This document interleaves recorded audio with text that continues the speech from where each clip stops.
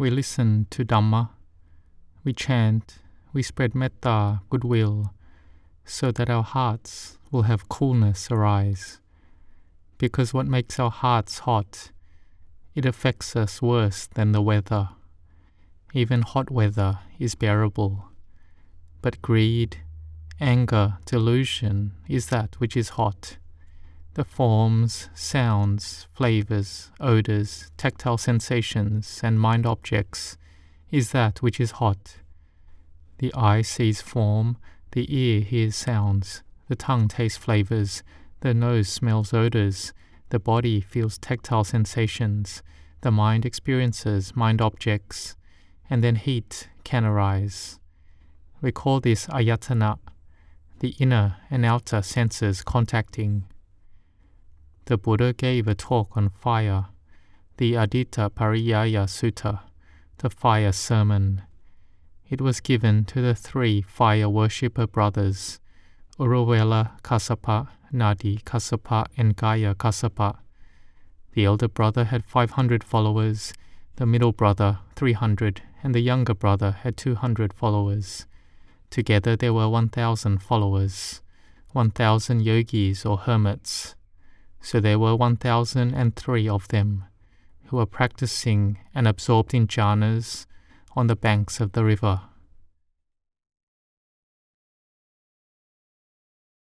Here the Buddha gave a talk on burning, and on that day many of King Bimbisara's retinue had come, because the hermits were respected by the Magdaha people who had a lot of faith in them. They were also respected by King Bimbisara. And the Buddha gave the talk on burning. It made the 1,000 and these 3 hermits understand that the heat doesn't arise on the outside, it arises in the heart. It arises because of upadana, clinging and attachment, to just these forms, sounds, flavors, odors, tactile sensations, and mind objects. Here their minds had deep peace already. They had samadhi, concentration of a high level, but they did not have the wisdom to be liberated from suffering. They had built parami, spiritual perfections, and aspired to be a sawaka, a noble disciple of the Sammasambuddha, the perfectly self-awakened Buddha. And they were in the net of the Buddha's direct compassion, and the Buddha went there to teach them. The minds of the 1,003 hermits gathered together, and wisdom arose. They saw suffering, the cause of suffering, the cessation of suffering, and the practice to the cessation of suffering. They attained to becoming noble beings, from Sotapanna, Sakadagami, Anagami to Arahantship, fully enlightened. They listened to the Dhamma on one occasion, and they attained to Arahantship. If the hermits did not meet the Buddha, then there would be no one to teach them. Even if they had jhanas and psychic powers, they wouldn't be able to know by themselves. It is only the Sammasambuddha who could know by himself, and who could attain enlightenment through his own efforts. There was no one in the 3 world systems, in the human realm, Dewa realm, Brahma realm, who could know for themselves. There was no one who could abandon avijja, ignorance, by themselves. They needed to rely on the instructions and teachings of the Sammasambuddha. So he was called Satta Dewa Manusanang, Buddho, the one who knows, who is awakened, who is joyous, Bhagawa, the one who explicitly classifies and expounds the Dhamma.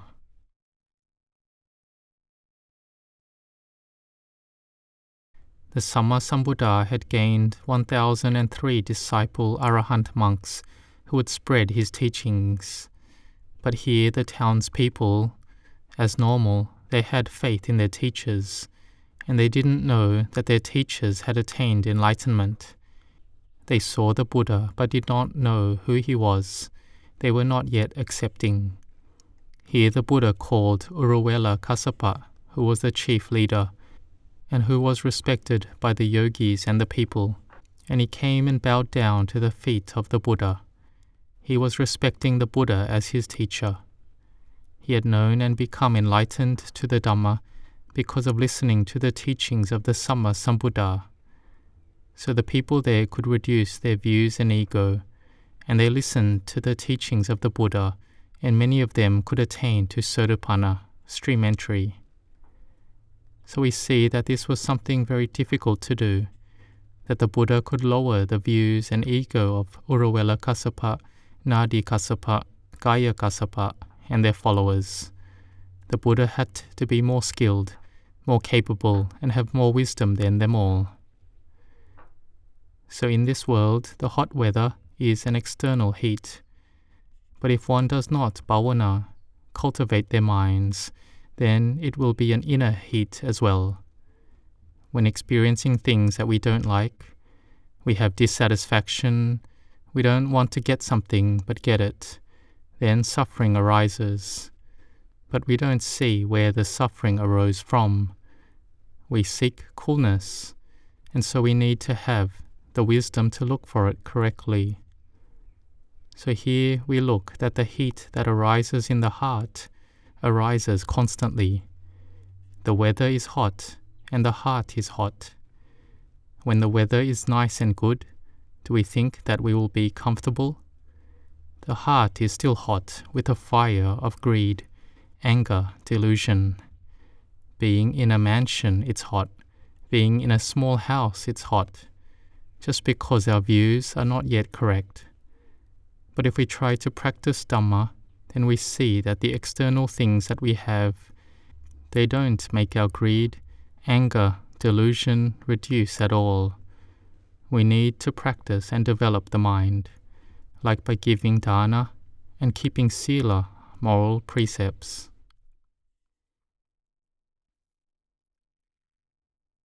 When we have been born and are still in time for the teachings of the Samma Sambuddha, then we need to try and make an effort to practice Dhamma. How do we practice? Alright, we'll have a lot of mindfulness. Here we have mindfulness, but it's a mindfulness that has me and mine. We stand and we have mindfulness, but it is a me that is standing, a me that is walking, a me that is sitting, a me that is lying down. We feel pain. It is me feeling pain. It is me that is sick. We have me all the time. This word, me, that is there all the time, is Sakkaya Ditthi, the view that is deeply embedded. Have we seen someone getting a tattoo? They embed the ink. It binds onto the skin. That which is deeply embedded, it wraps around and binds our heart. Each birth, we have been born being in these four elements, a body, and the mind is wrapped around it already. It is having only upadana, clinging, which is firm. But this is normal. If there is no clinging, being uninterested in the body, then the body would unlikely be able to sustain itself, because one lets it go and doesn't care for it. This is someone who has lost their mindfulness. But here we are training in sati, mindfulness.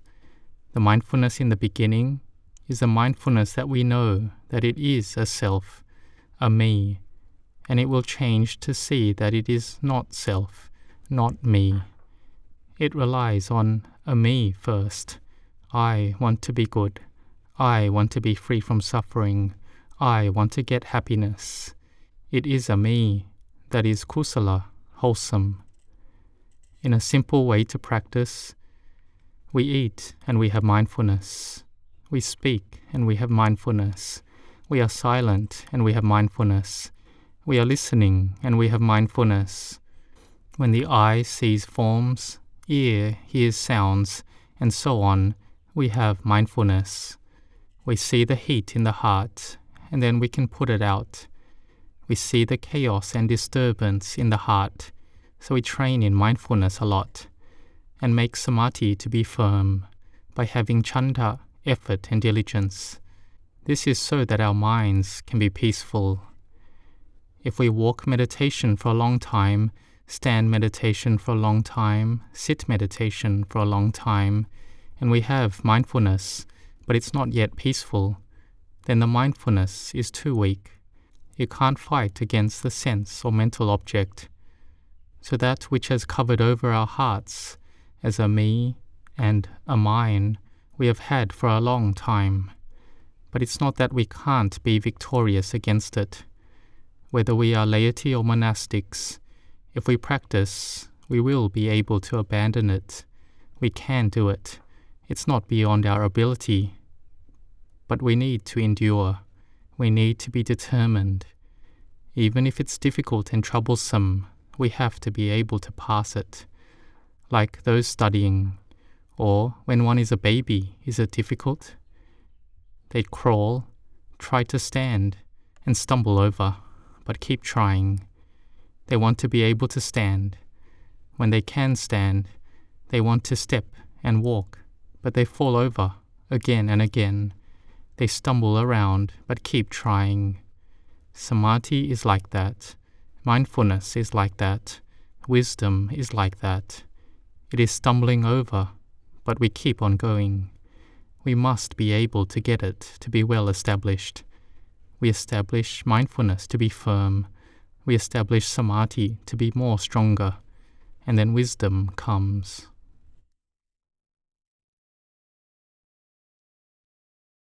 So there is a question, if I have peace already, then how will wisdom arise? I'm afraid to be stuck in samadhi, stuck in jhana, stuck in rapture and bliss. Don't get worried like that. May you have samadhi and good mindfulness. Then you look, in this body of ours, that we think it is me and mine, then how come we can't control it? The qualities of mindfulness and samadhi that we have, we can't even control. It arises, stays, then ceases. This is vipassana, insight already. The in-breath and out-breath is samatha, tranquility.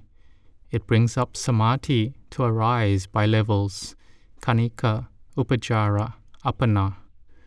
When there is a lot of samadhi, then wisdom is clear. If the samadhi is less, then wisdom is less.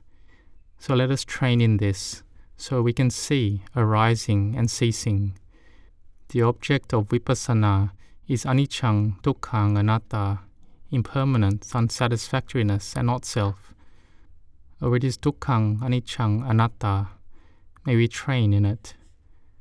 We try doing this, then we can abandon that which binds over us. We can see the Dhamma. We see the forms, sounds, flavors, odors, tactile sensations, mind objects. We see that when the inner sense bases and the outer sense objects contact, then there is heat arising. If we can know this in time, this is seeing the Dhamma, that all Dhammas, phenomena, have causes for them to arise.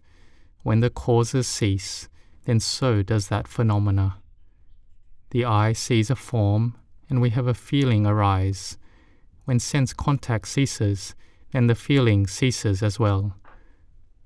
We can see that we have had happiness and suffering in the past, which has arisen and ceased already.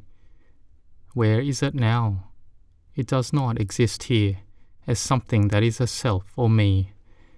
But the sanya, the memories, remembers it again, that it is me and mine. So the sense of self has arisen again. So we need to train about that whenever we attach to forms, feelings, perceptions, mental formations, and sense consciousness, that it binds our hearts and it takes it as a self and me.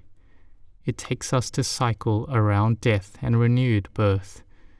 But if we are not there yet, then we should cycle around birth and death in a good realm, the human and dewa realms. We try not to be born lower, so we have to cut off the wrong views first, change them to be right view. Then we will see the Dhamma. We will be born in this world without an eighth life, or we say born in the seventh life and attain to Nibbana. the mind will gain supreme happiness that it does not need to be born and die again, because in whichever life we are born into, then it is me and mine, and then we throw it away again. Then we search for it again. We get it, then we are separated from it again. It is like this. It is suffering continually onwards. If we are born as a human, then it is better. But if we are born lower than a human, then it's so difficult. So may you make an effort and be determined in this life, so that you see the Dhamma, seeing everything as something hot. The 5 khandhas, the aggregates, are something hot. Wherever one attaches to, it's hot right there. Like a hot iron ball, wherever you touch it, it is hot right there.